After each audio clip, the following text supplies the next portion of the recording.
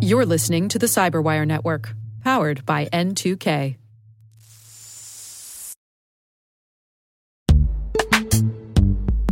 And now a word from our sponsor, Netskope. Netskope is a worldwide leader in SASE and Zero Trust. Its unified platform, Netskope One, provides optimized access and Zero Trust security for people, devices, and data anywhere they go, helping customers reduce risk, accelerate performance, and get unrivaled visibility into any cloud, web, and private application activity.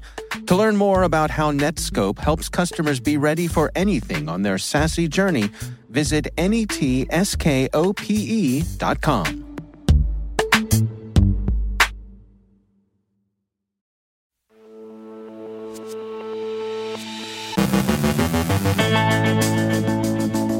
The EU fines Meta for transatlantic data transfers. Fin7 returns bearing Clop ransomware. Python Package Index temporarily suspends new registrations due to a spike in malicious activity. Typo squatting and Turco Rat.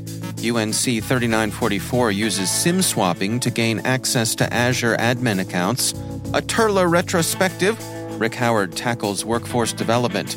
Our guest is Andrew Peterson from Fastly to discuss the intricate challenges of secure software development. And the FBI was found overstepping its surveillance authorities.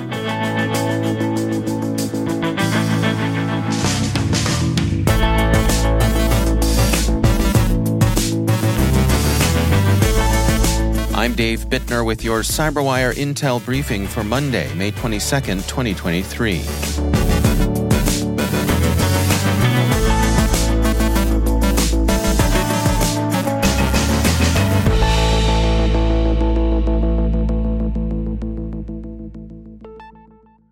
The EU has levied a €1.2 billion fine against Facebook's corporate parent Meta, the AP reports.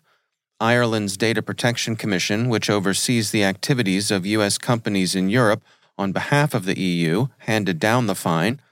The Commission judged there to be data transfers to U.S.-based systems that violated the EU's General Data Protection Regulation. Meta calls the decision unjustified and says it will appeal. For now, Facebook's services in Europe remain uninterrupted.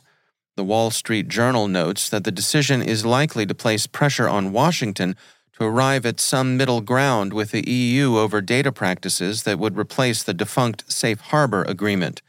Meta has until October to comply with the directives of the Commission. Fin7 has emerged from hibernation after an almost 2-year bearish snooze.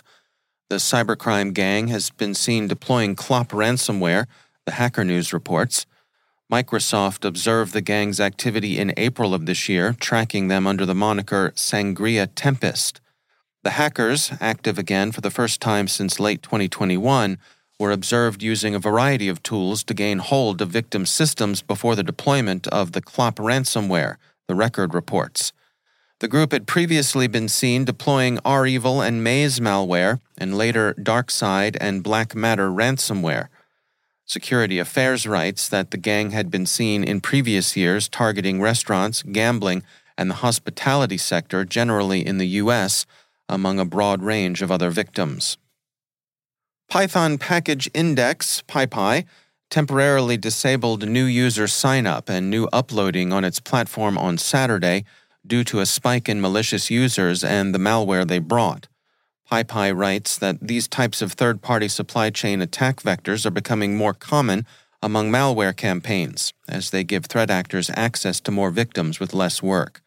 By attacking a third-party site and embedding malicious software in seemingly legitimate code, the actors are able to disseminate malware to would-be victims with less need to launch a full-scale campaign.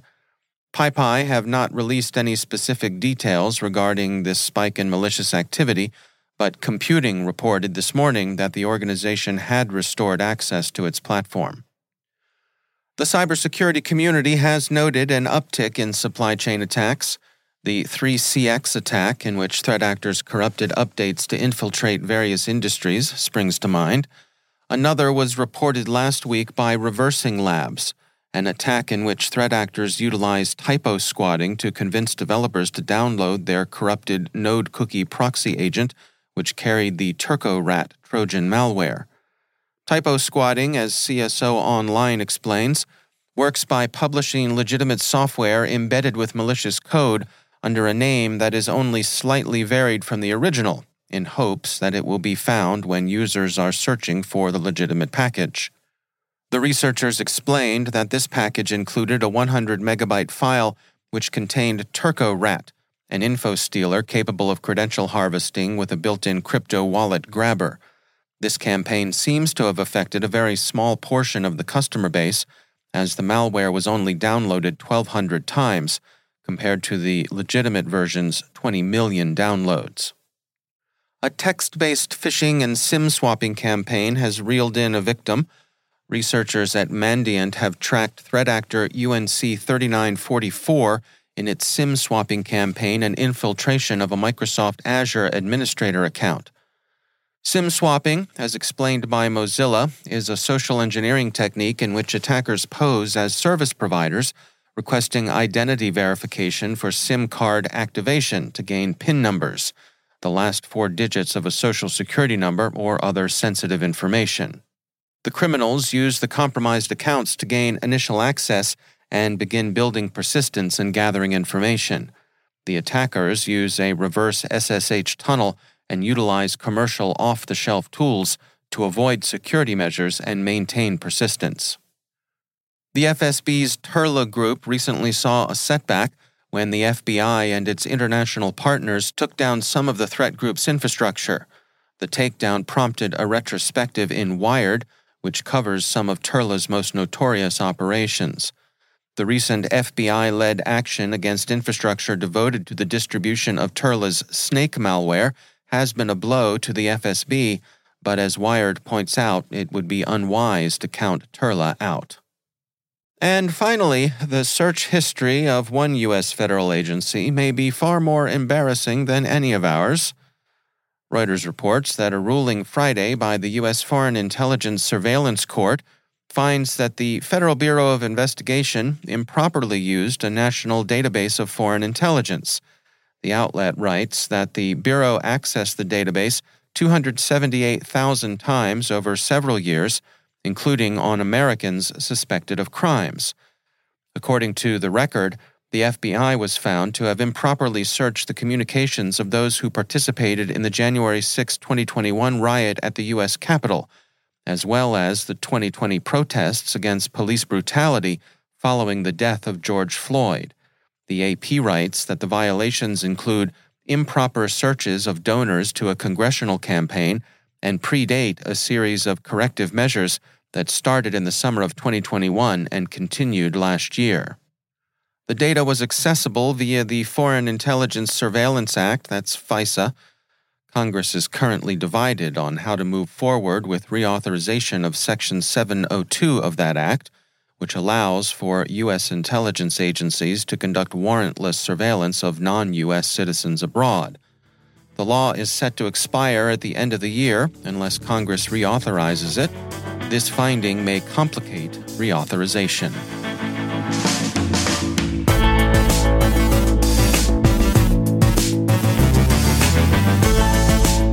Coming up after the break, Rick Howard tackles workforce development.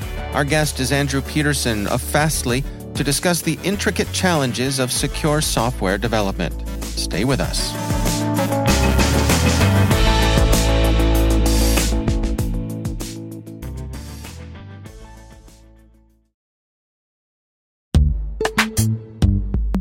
Every day, your IAM tech debt grows. Your multi-generational services struggle to work together. Building an identity fabric can fix this. It makes all your identity tooling stronger and allows you to connect any app to any service you want to use, with zero coding, zero maintenance, and zero app downtime. Strata's identity orchestration platform separates the identity logic from your applications, so you can optimize existing IAM tools and manage them in a single control plane. Now, every vendor, standard, and architecture work together. In short, building your identity fabric means you can secure your non-standard apps, Keep your complex access policies, retire outdated IDPs, and modernize in record time. So build your fabric with Strata Identity and get rid of tech debt for good. Visit strata.io/cyberwire, share your identity priorities, and receive a pair of AirPods Pro. Offer valid for organizations over 5,000 employees. Connect today at strata.io/cyberwire.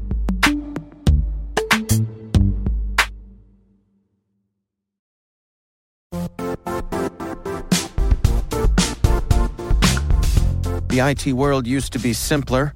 You only had to secure and manage environments that you controlled. Then came new technologies and new ways to work. Now, employees, apps, and networks are everywhere. This means poor visibility, security gaps, and added risk.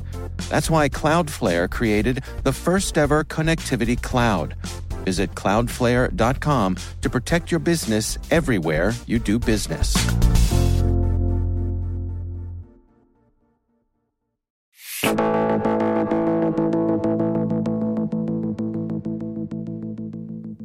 Andrew Peterson is co-founder of Signal Sciences, recently acquired by Fastly.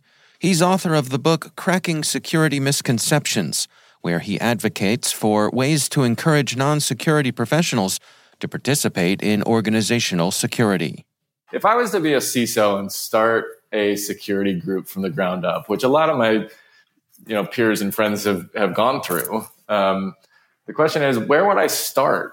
And how would I actually go about building out a program? And it's pretty daunting, right, to think about all those things. Most websites are comprised, or mobile applications are comprised of many lines of code. And it only takes a couple of mistakes or bugs to potentially create some vulnerabilities in that code, which essentially is just inevitable, right? Like if you're writing code, you have bugs in your code. And so it's inevitable that some of those bugs might create and expose vulnerabilities into that code. And so, on the technical side of why this stuff is extremely hard is that you imagine you just try to do that to basically create perfect code. Well, perfect code can't get created in the first place. Like it's just not possible. Second, most companies or organizations are trying to make more code, right? As much as possible, in fact. Like they're trying to add new features or new things or new ways to connect to their customers. And most of the ways that they're trying to connect to their customers are over the internet. The point is, there's tons and tons and tons of internet code that's getting created. And as a security professional, try to keep up with that and just try to secure all of it. Inherently, as a technical problem, it's incredibly hard. How do you recommend folks come at that? I mean, is it a matter of prioritization? Like you said, the notion itself can be overwhelming, and yet it needs to be done. You're building a security program. You're thinking about where you're investing your time. And I think people invest their time in the areas where they feel like they can make progress easily, and or the areas where they understand it, and they understand how to secure things. And so I think most security teams and security professionals have defaulted to those two things. Where can I make progress easily? And where are the areas of the security stack that I am familiar with and know? And so therein lies some of the sort of logistical problems, I think, that security professionals face when it comes to protecting code and protecting websites, is that most security professionals' background is not as a developer. And most security professionals' background does not, have a deep depth in coding. And then, so that covers the what they're familiar with part. And so they may just by default not be defaulting to working on those problems first or spending as much time in those areas. And then the second thing that, a lot of security folks talk about this, and it is not necessarily always front and center in the conversation, but most of the time development teams and security teams don't necessarily get along well. And so you have this aspect of that job where, can I make progress quickly on solving a problem area of security? Like the answer to that, if you're trying to think about protecting websites, is typically no. There's a bunch of reasons for this, but like the shorthand version of this is that security people tend to try to make development teams and their lives harder by creating either testing frameworks or let's just call it hoops that they have to jump through to be able to get their code out live, or they file a bunch of bugs against the code that is live that the developers then go need to fix. And that is really for potential problems and not necessarily ones that the developers may believe are actual problems or actual threats against the organization. So when you sort of put all those things together, I think that like protecting code and protecting, especially even production websites I wouldn't say it's gone to the wayside, but it just moves down in priority in terms of where security folks are spending their time. And again, that's either for lack of familiarity, for hard to get things done, or just for the sheer problems that they're up against. So Dave, getting back to your question of like, well, okay, so that's all the bad parts. Like, what are let's shed some light on some of the good parts. When I started Signal Sciences, and then we've combined forces with Fastly a couple of years ago, the vision of why we started it in the first place is because we were on the other side of this. We were in-house, and we were trying to build secure code at scale at a big online retail company called Etsy. And we sort of realized that there were some real problems, both logistically and technically. And we said, look, the only way that we're really going to be able to have a meaningful impact on being able to solve these problems is, number one, be able to do accurate solutions at scale. But then number two, we really had to put ourselves in the position of the development teams and say, what is not going to make their lives harder and what's going to make their lives easier to be able to integrate security into their day-to-day practices. And so when I talk to security professionals today and ask them what are the tools that they're looking to try to use and adopt and bring into their teams, I think usability is extremely high on the list of attributes that they're looking for in tools, way more so than efficacy. Usability, and then this is kind of a weird word. I don't even know if it's a word, but installability, right? Like the ability to actually get something up and running in their environment easily. So this concept of ease of use and ease of or sort of fast time to value, I think is probably the most important thing and these are things that we certainly focus on. And these are part of why I think we've been able to have success with our customers and helping them protect their websites, protect the internet, is because we've tried to make using it and adopting it and installing it easy. Don't make them learn another tool, like meet them where they're at with their own tool set. So, instead of literally, this will be sort of kind of a down in the weeds thing, but like a practical piece of this is to say, where are developers looking for data on the production systems that they're working on or on the code systems they're working on?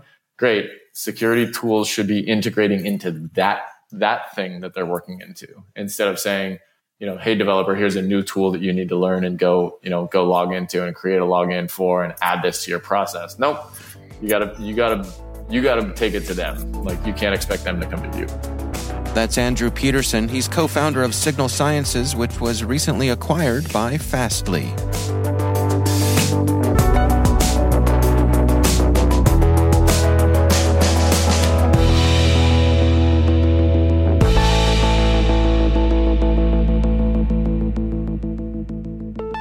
And it is my pleasure to welcome back to the show Rick Howard. He is the CyberWire's Chief Security Officer and also our Chief Analyst and the host of the CSO Perspectives podcast.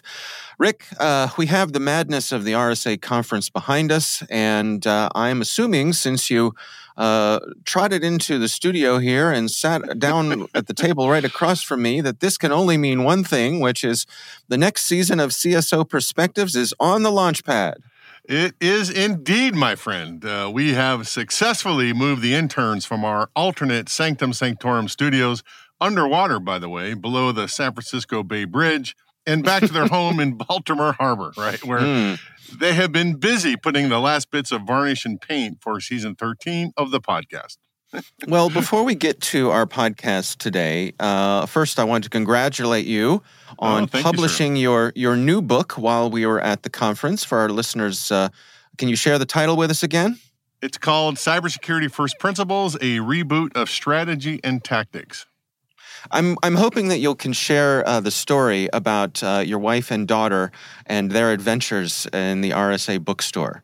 Yeah, I love the story. I had a proud dad moment, Dave. You know, my youngest daughter, Kimmy, and my long-suffering wife, Kathy, they traveled with me to San Francisco that week, and I did the RSA conference, and they did the tourist thing. And they are not cyber people at all and have never attended a conference before. But when they heard that I debuted my book at the conference bookstore, without telling me beforehand, they social engineered their way past the security guards, found their way to the bookstore, and made fools of themselves telling customers to buy my book. And I couldn't be more proud. I love this story. I absolutely love this story. Worth mentioning, too, that your book sold out. But before your book signing, the book sold out. So did. Yeah, it was a little disappointing. People came by and I don't have a book for you. So we'll try to make up for that on the back end, I guess. All right. Well, today you are telling us about the first episode of the new CSO Perspective season over on the CyberWire Pro side of the house. What do you have in store for us this season? So on this first episode, we're talking about workforce development and trying to close that 3.2 million and growing gap that exists today of open cybersecurity jobs that we can't seem to fill. And I realize that if you run the idea of training and hiring your staff through the lens of first principles, you discover that we as an InfoSec community haven't found the essence of the problem yet. What do you mean by that? Well, the community has known about this growing gap for over a decade now, and we've continued to see the gap grow, and yet we haven't changed how we hire and train, as if, we expect that somehow we'll solve this problem by doing the same things over and over again that caused the problems in the first place. Well, what is the first principle here that'll help us close this gap? Well, from my perspective, the InfoSec community is enamored with hiring those superstars. You know the ones, Dave. Somebody with 25 years of experience, a technician with 17 certifications, and an employee willing to work for $1.50 an hour. No wonder we can't find anybody. Right. So when the organization trains its own people, leadership is usually all for it, but we send the individual. We pay upwards of, say, $3,000 or so for an employee to attend a class or a conference to get up to speed on some new thing. Most times we ask the individual what he or she wants to learn, not as a training task, but as a perk for being part of the organization. And it occurred to me, we don't really have a team training strategy at all. We focus on the individual, and that's kind of counterproductive when you think about it. We shouldn't be thinking about hiring superstars.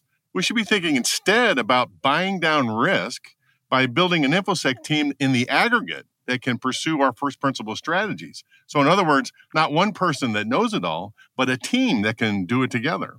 You know what this reminds me of? It reminds me of one of my favorite movies, which is Moneyball with Brad Pitt and Jonah Hill. Came out, 2011, something like that. But based on the book written by Michael Lewis. I mean, is that the kind of thing that we're talking about here? It is so Moneyball, Dave. I completely think that's what it is. So if you're not familiar with the story, you should go watch the movie. It is fantastic. The Oakland A's decided they couldn't afford to buy superstars anymore. And they did a first principle analysis of how to win Major League Baseball games and decided that the most important stat to base a team on was on-base percentage. You get on base and you earn runs, and then you win games. And what I'm talking about in this CSO Perspectives episode is how do you deploy the Moneyball idea to the cybersecurity workforce development plan. All right. Well, that, ladies and gentlemen, is what we in the business call a tease. So I know I'm looking forward to checking out the episode. Rick Howard, thanks so much for joining us. Thank you, sir.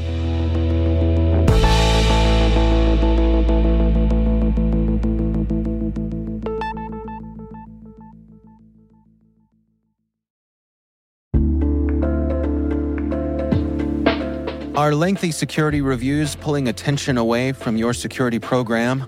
With the largest network of trust centers, Vanta can help you streamline security reviews to win customer trust, save time, and close deals fast. Proactively demonstrate security, by showcasing key resources like your SOC 2 or ISO 27001 and provide real-time evidence for passing controls. And when a security questionnaire is required, Vanta takes the first pass for you.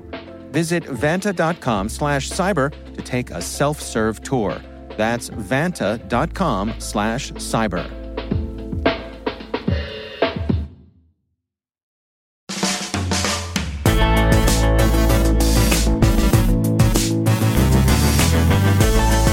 And that's the Cyberwire. For links to all of today's stories, check out our daily briefing at thecyberwire.com.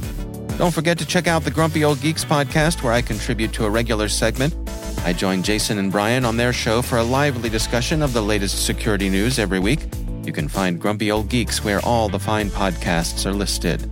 We'd love to know what you think of this podcast. You can email us at cyberwire@n2k.com. Your feedback helps us ensure we're delivering the information and insights that help keep you a step ahead in the rapidly changing world of cybersecurity. We're privileged that N2K and podcasts like the Cyberwire are part of the daily intelligence routine of many of the most influential leaders and operators in the public and private sector, as well as the critical security teams supporting the Fortune 500 and many of the world's preeminent intelligence and law enforcement agencies. N2K Strategic Workforce Intelligence optimizes the value of your biggest investment, your people. We make you smarter about your team while making your team smarter. Learn more at n2k.com. This episode was produced by Liz Irvin and senior producer Jennifer Iben. Our mixer is Trey Hester, with original music by Elliot Peltzman. The show was written by Rachel Gelfin. Our executive editor is Peter Kilpie, and I'm Dave Bittner. Thanks for listening. We'll see you back here tomorrow.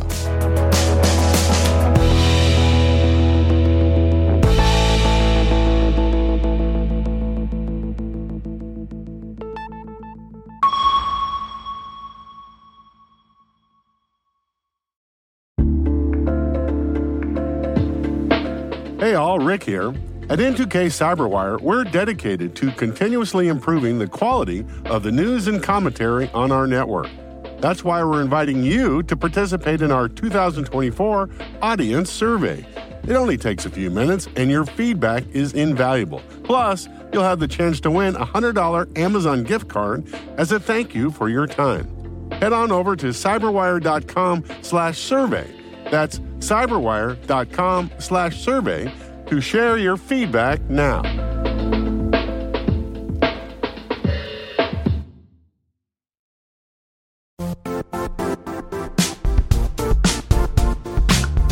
And now, a word from our sponsor, Zscaler, the leader in cloud security. Cyber attackers are using AI in creative ways to compromise users and breach organizations.